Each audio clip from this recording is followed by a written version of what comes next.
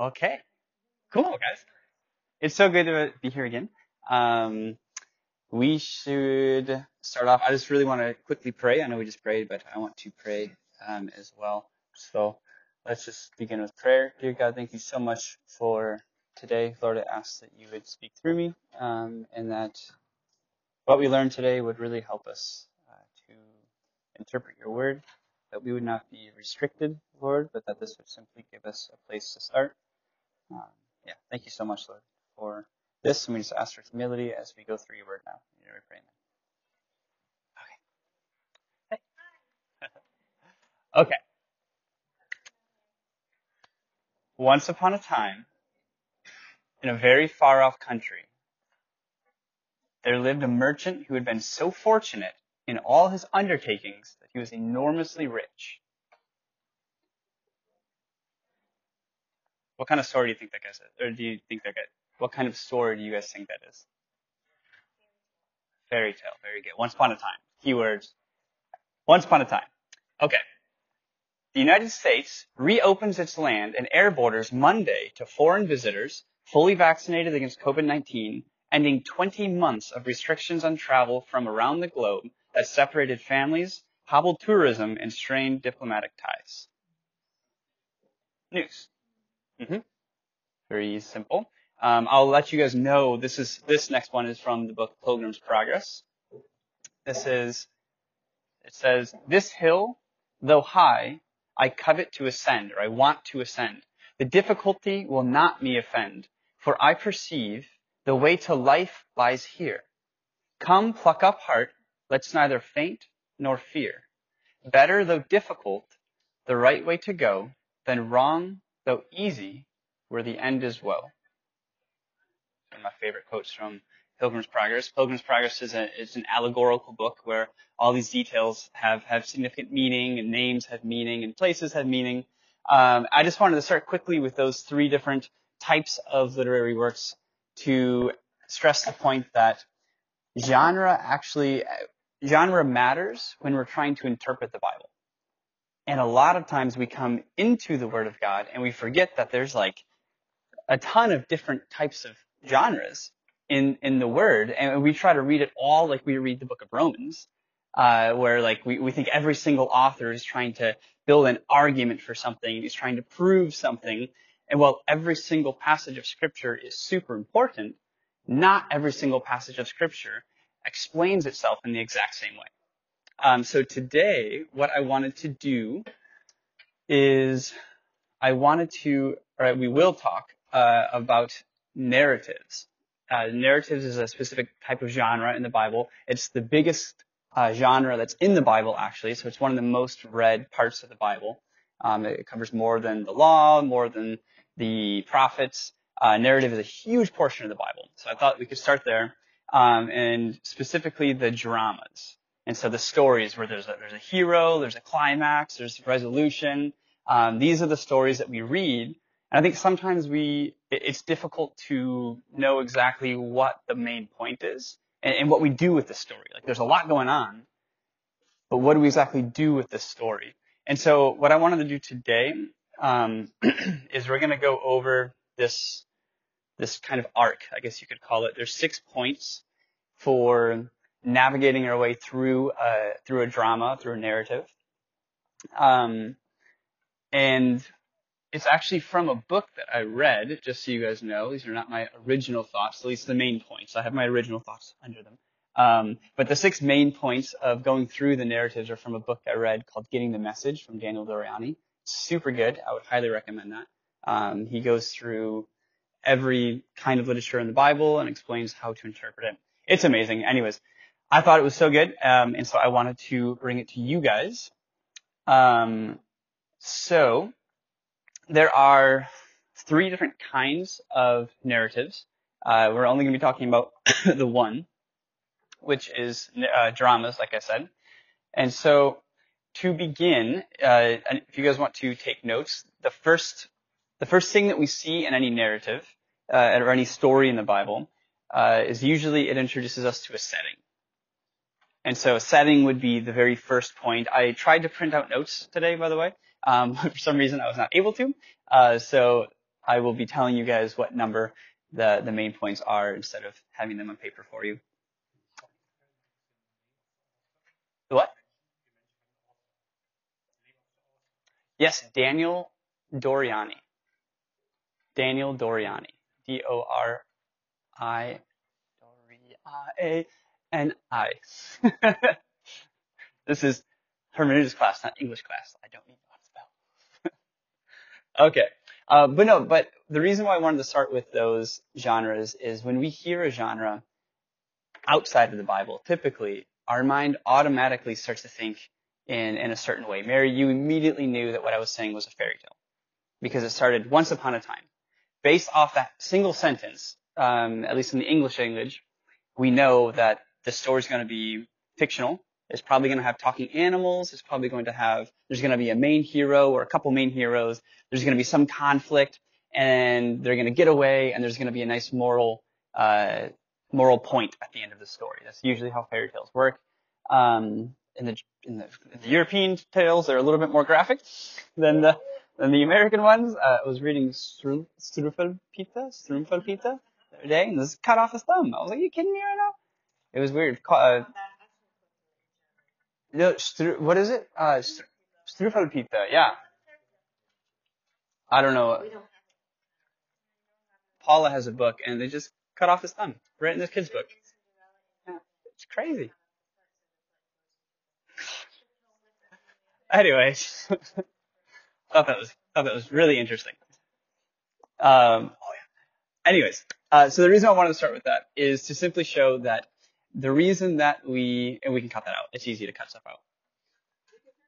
The reason why I started with that is when we hear different genres, our mind starts to think in a certain way. In a fairy tale, we're not necessarily looking for every tiny little detail. We know it's going to be a story. And so things kind of push us toward the climax. In the news, we're kind of hanging on to the details because we know that every little bit is there for a reason. It's trying to make it short and concise, and so we're listening to it because every part has a meaning.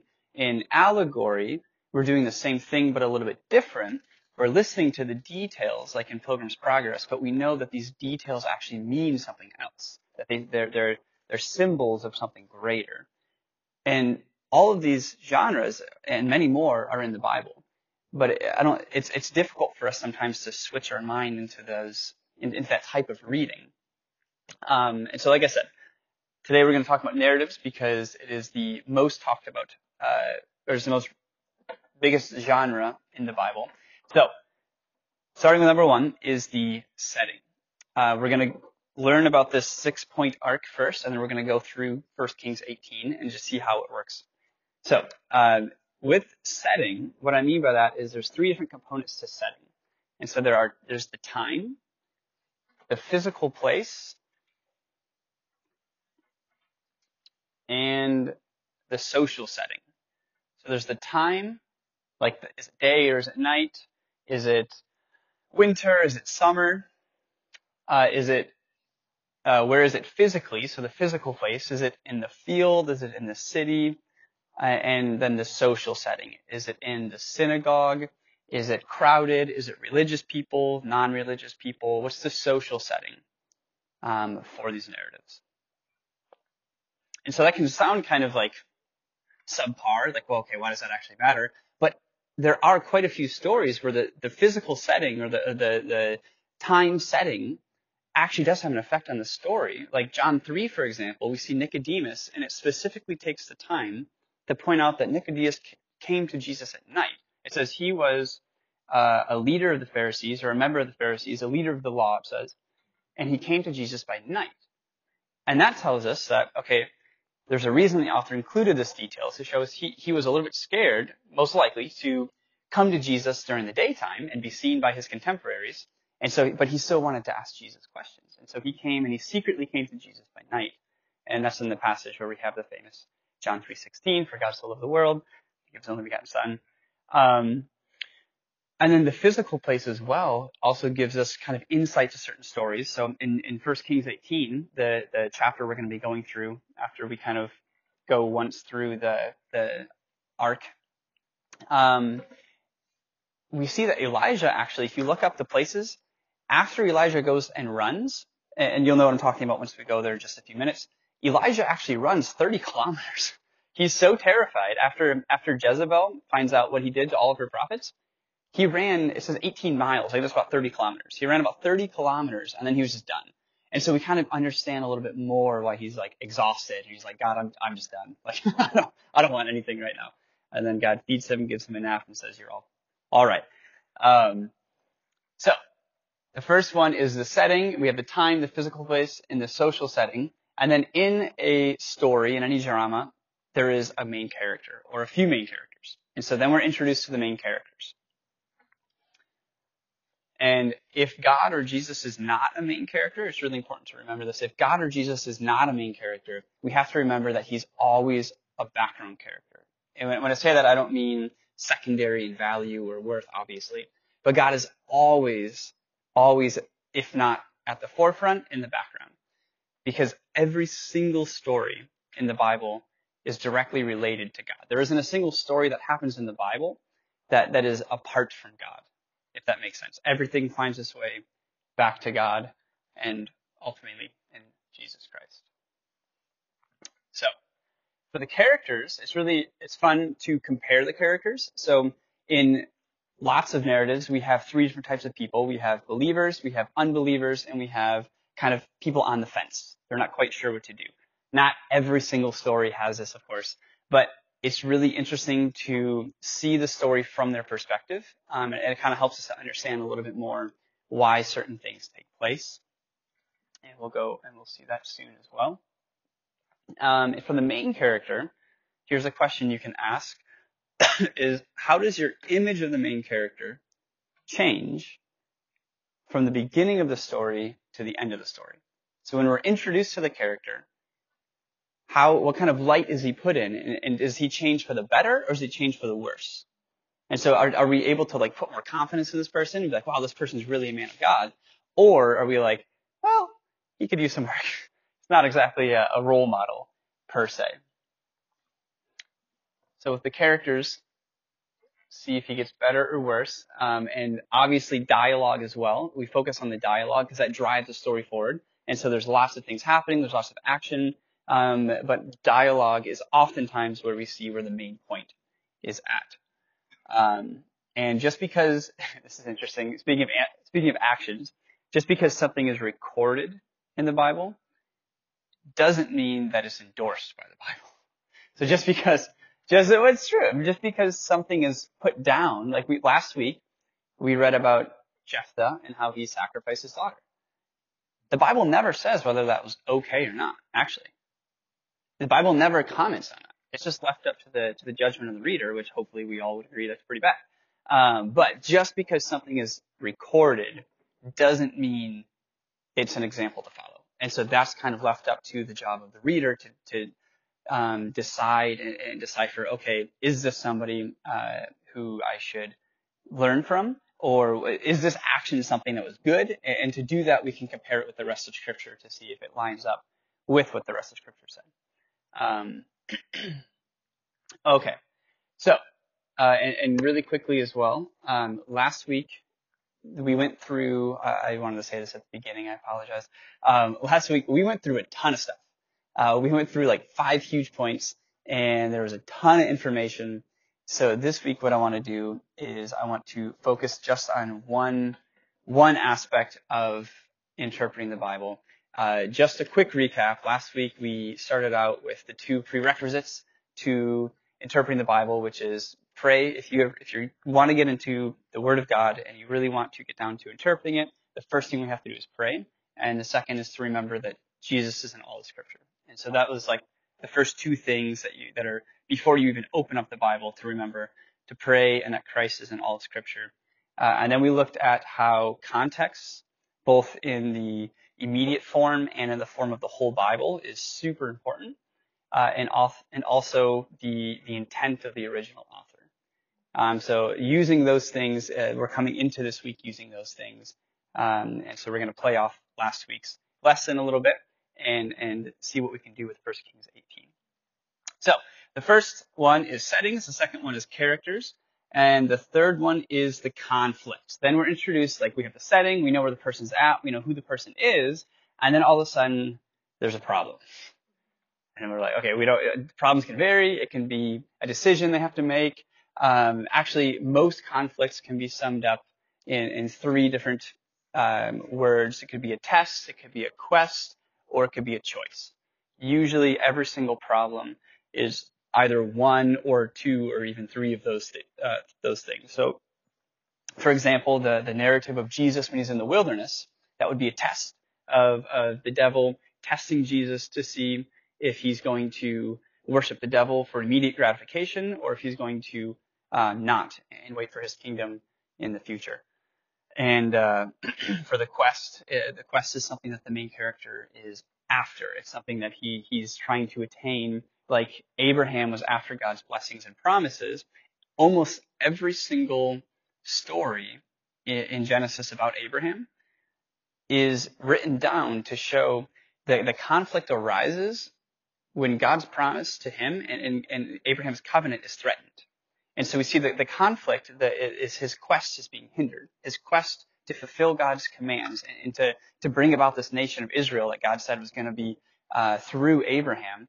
Every story we have about Abraham is simply written down to show us that God is faithful and that he's going to stay true to his promise. Because there were so many problems that came up, so many things that tried to hinder this promise from happening. And they're recorded, and like for example, when Abraham lied to Pharaoh. It's not just a story about how Abraham's kind of a dirtball for lying.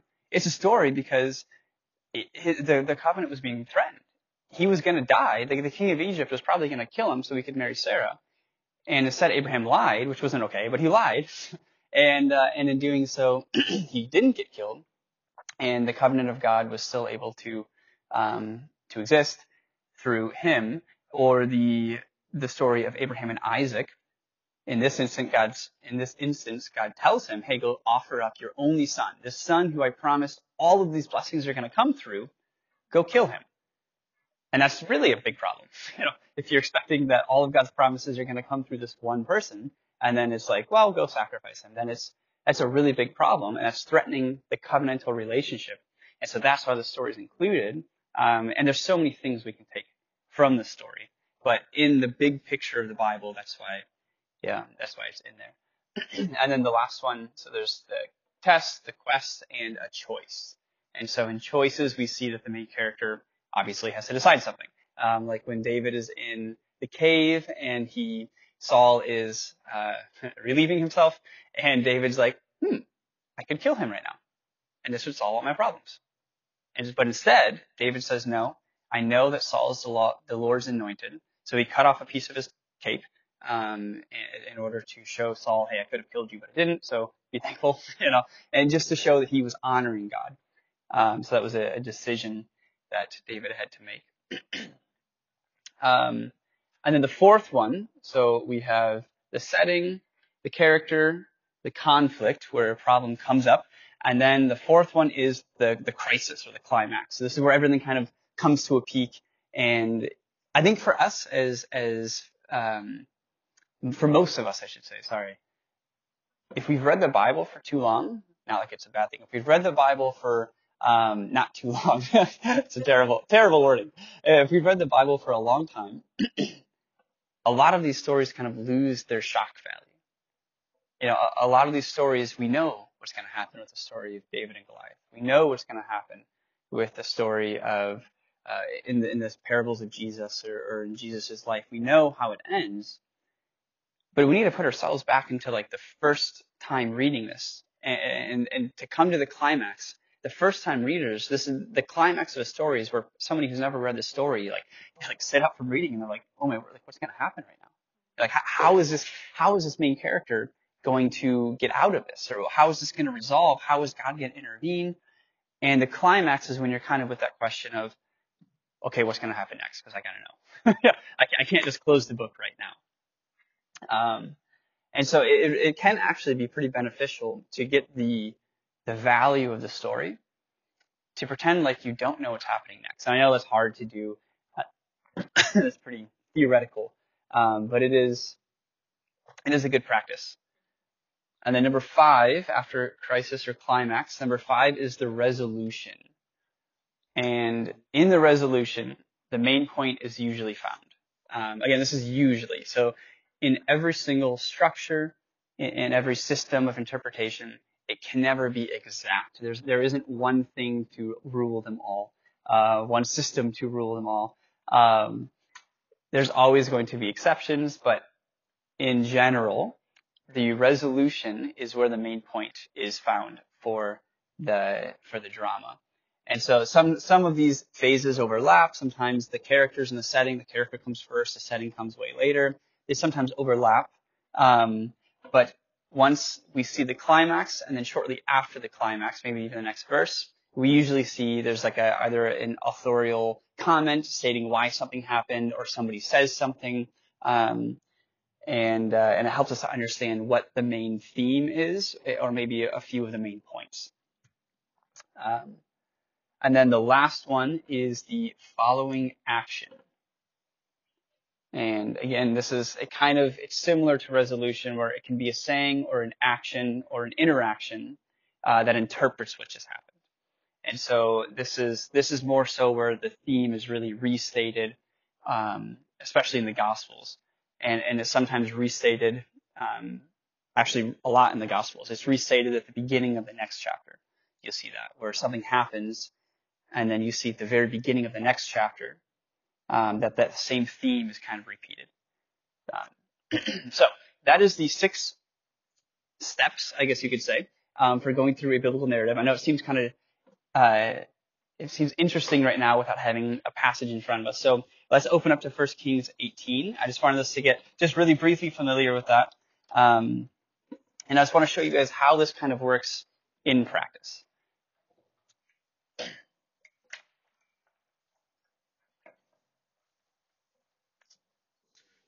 1 Kings 18.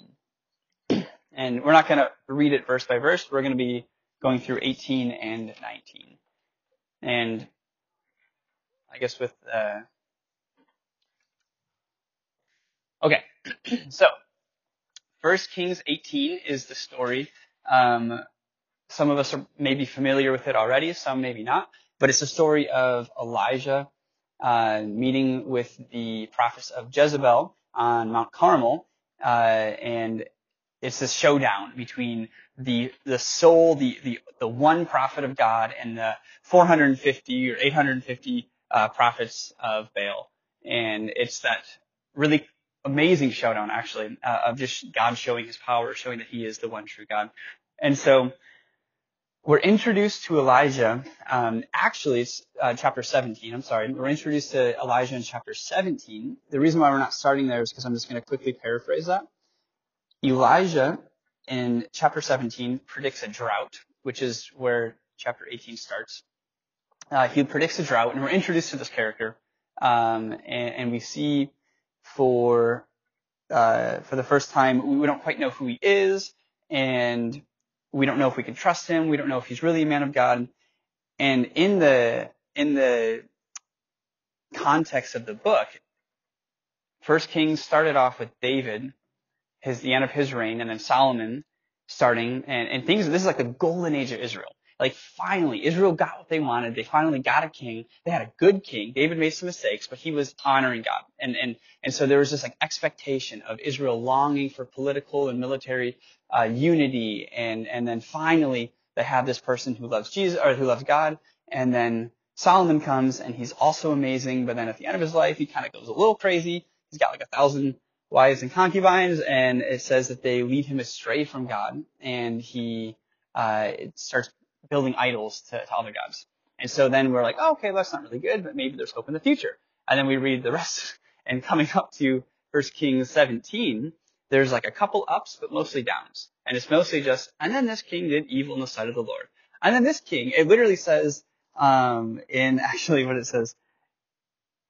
verse 31 of 1 Kings 16, it says, it came about as though it had been a trivial thing for him to walk in the sins of Jeroboam, the son of Nebat, that he married Jezebel, the daughter of Ethbaal, the king of, whatever, all these crazy names, and went to serve Baal and worshipped him. Basically, the Bible's like, as if it wasn't enough that he was sinning, he like doubly sinned and married this terrible prophetess who was serving false god. And so it's just showing the total downfall of Israel. That Israel was like, we need a king. This is where our hope is at. This is finally going to be where our fulfillment's going to be. We'll be able to worship God. Everything's going to be great.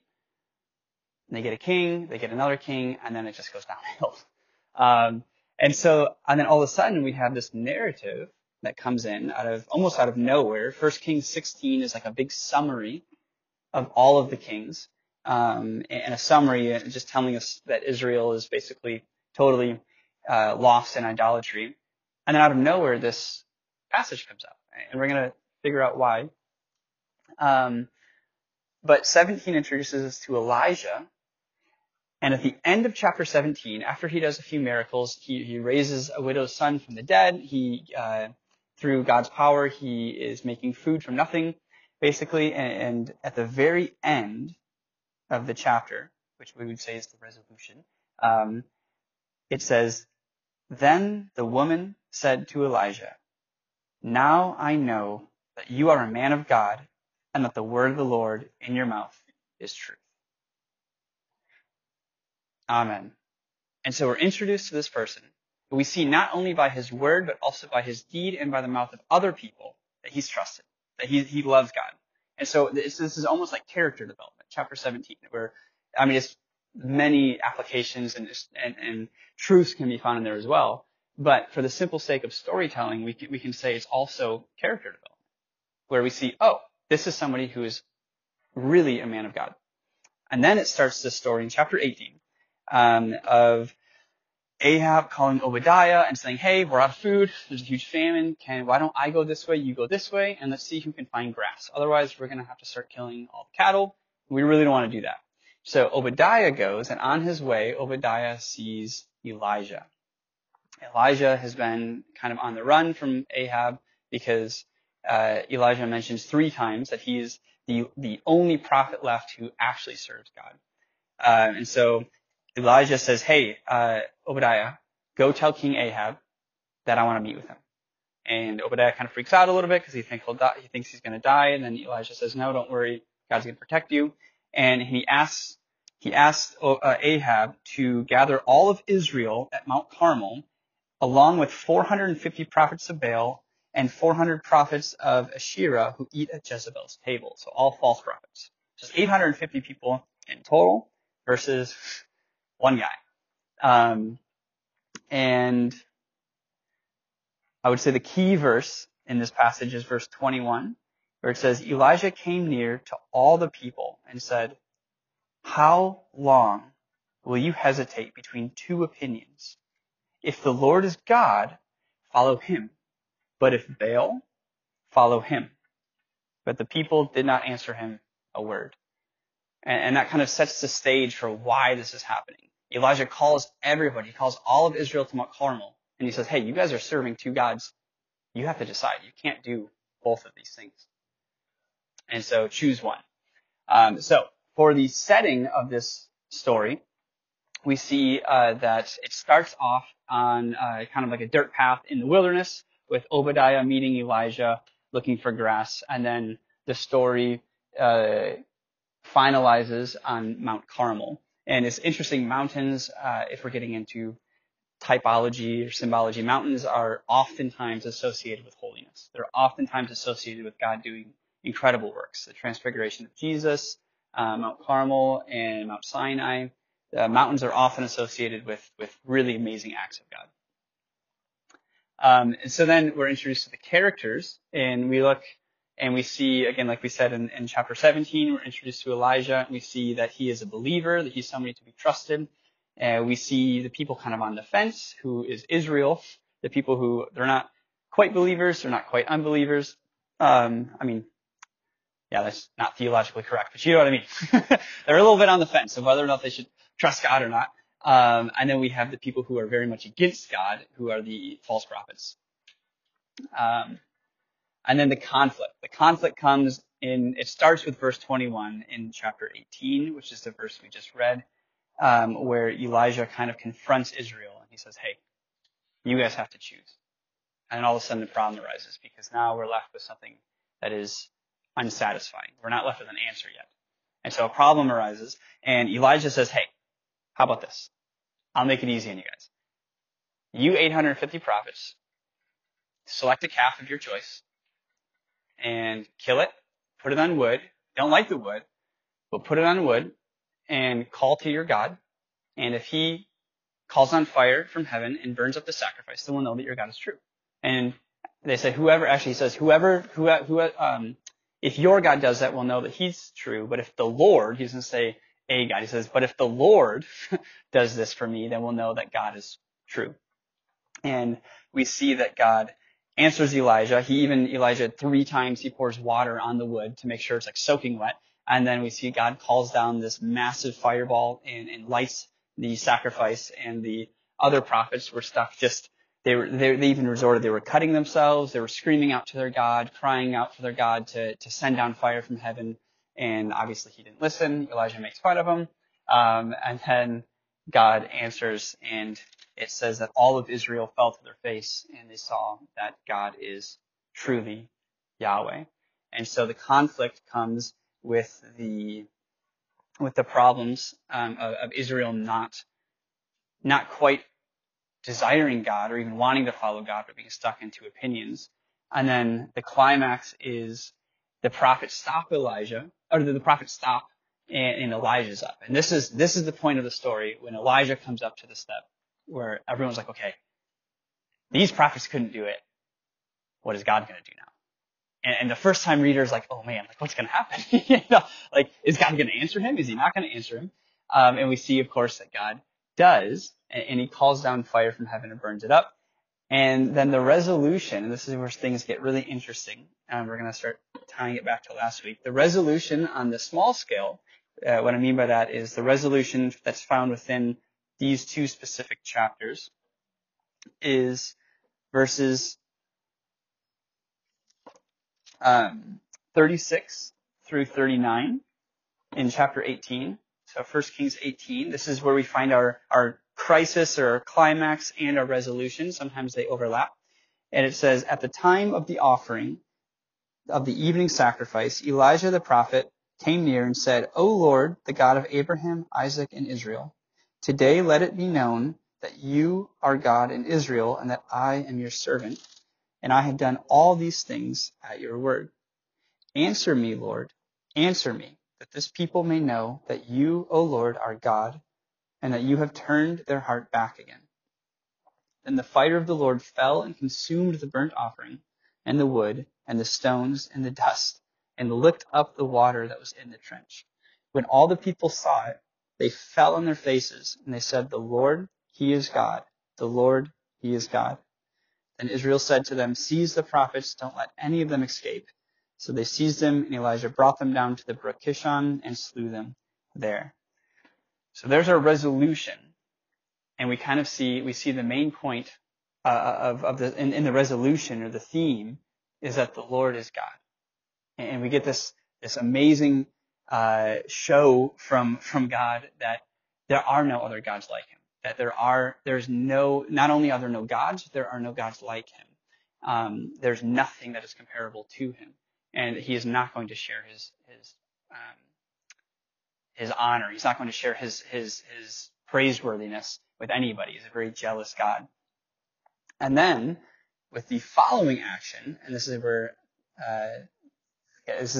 where we would say is the big scale. Where last week we talked about how the immediate context is very important, but then also we have this other context of the whole Bible and how this passage fits into the entire Bible.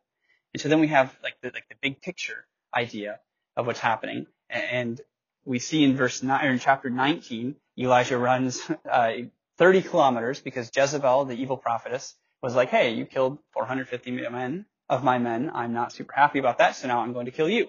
And Elijah's like, okay, peace. And he just runs. And he runs for 30 kilometers. And he's super tired. He finds a cave, and he just like collapses. God sends an angel to give him food and to give him drink. And then for the second and the third time, Elijah cries out to God, and he says, I have been very zealous for the Lord, the God of hosts. For the sons of Israel have forsaken your covenant. Okay, that's a big problem, okay, in the narrative of Scripture. They've forsaken the covenant, torn down your altars, and killed your prophets with the sword. and I alone am left. And they seek my life to take it away.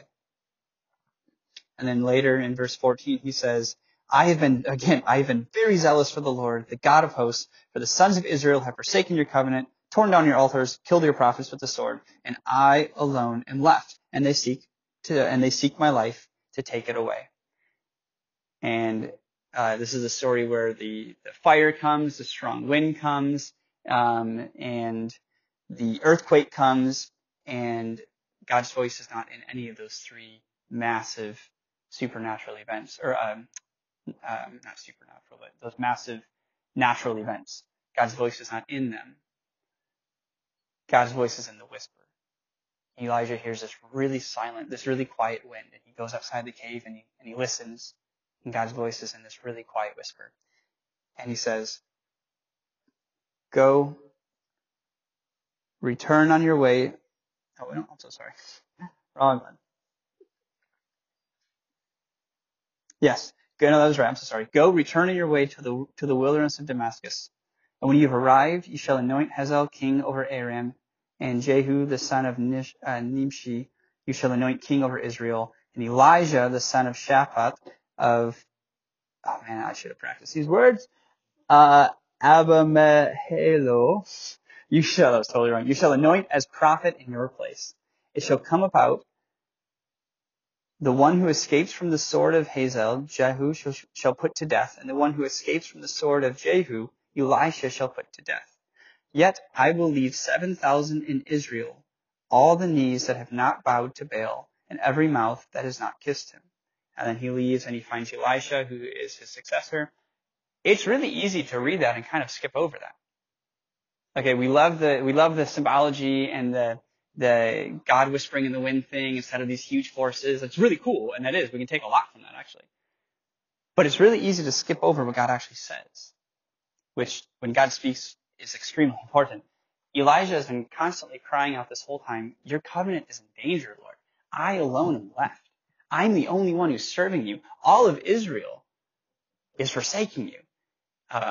And then God says, well, actually, that's not true. Don't worry.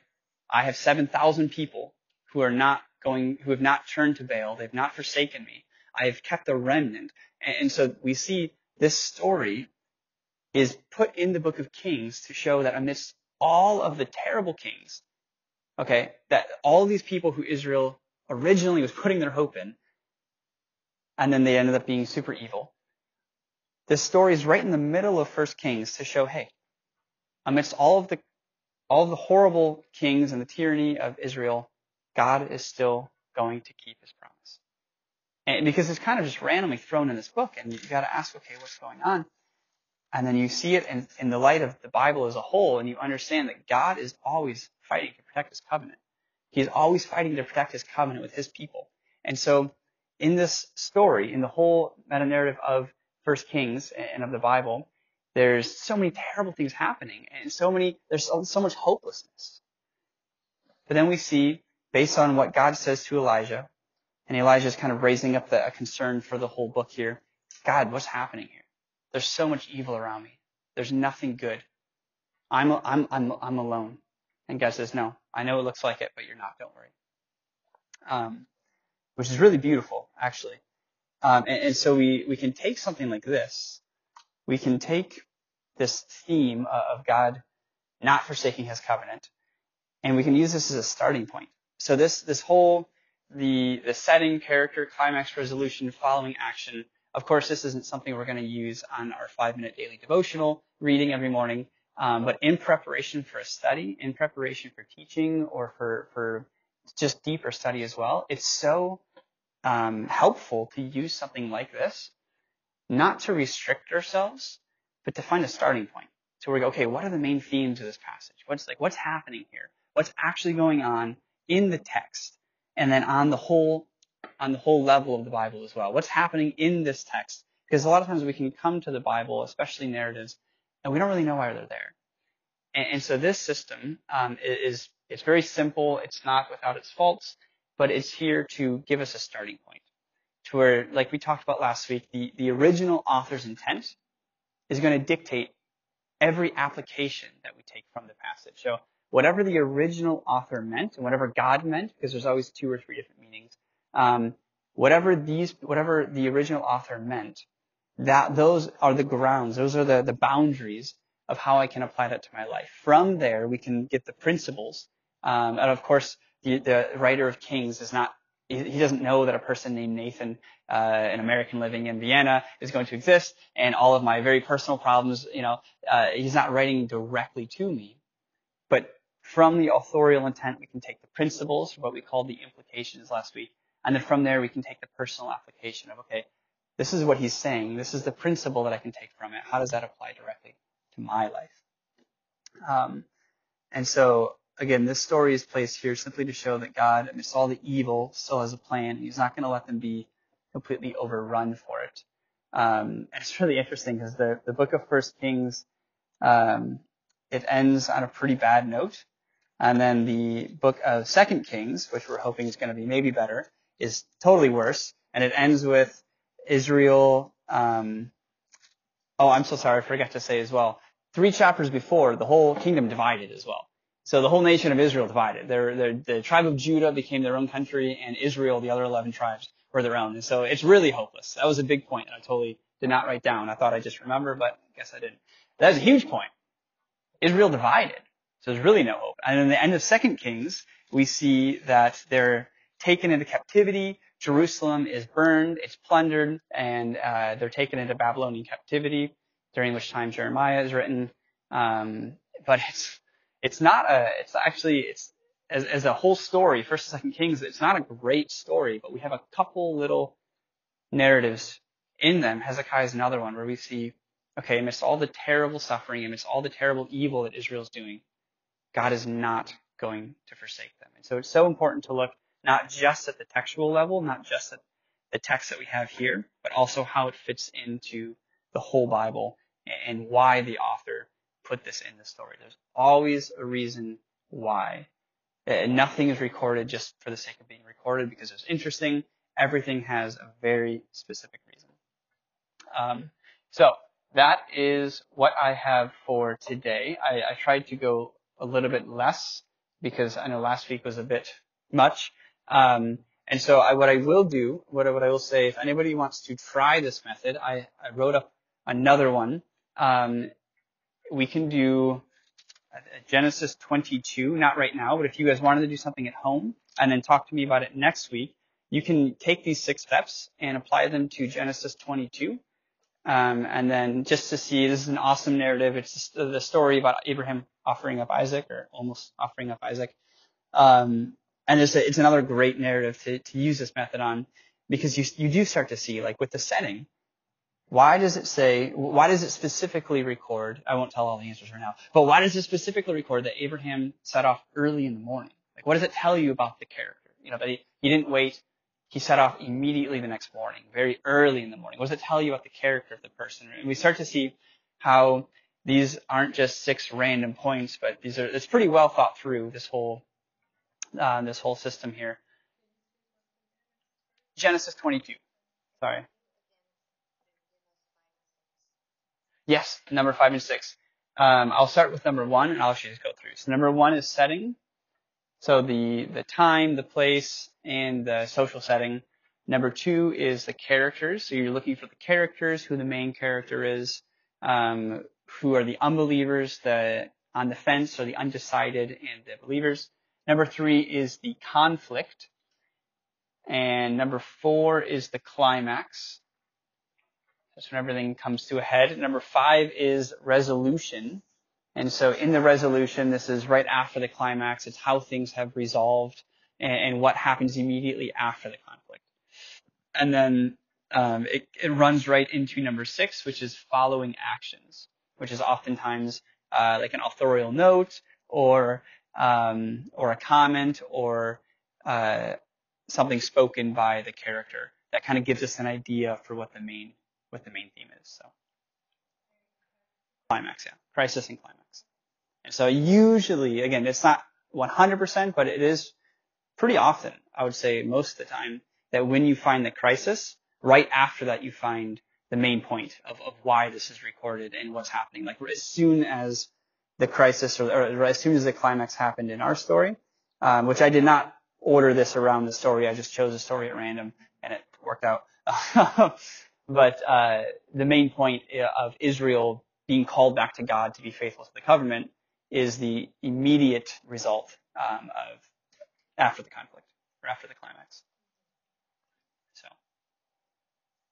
does anybody have any other questions?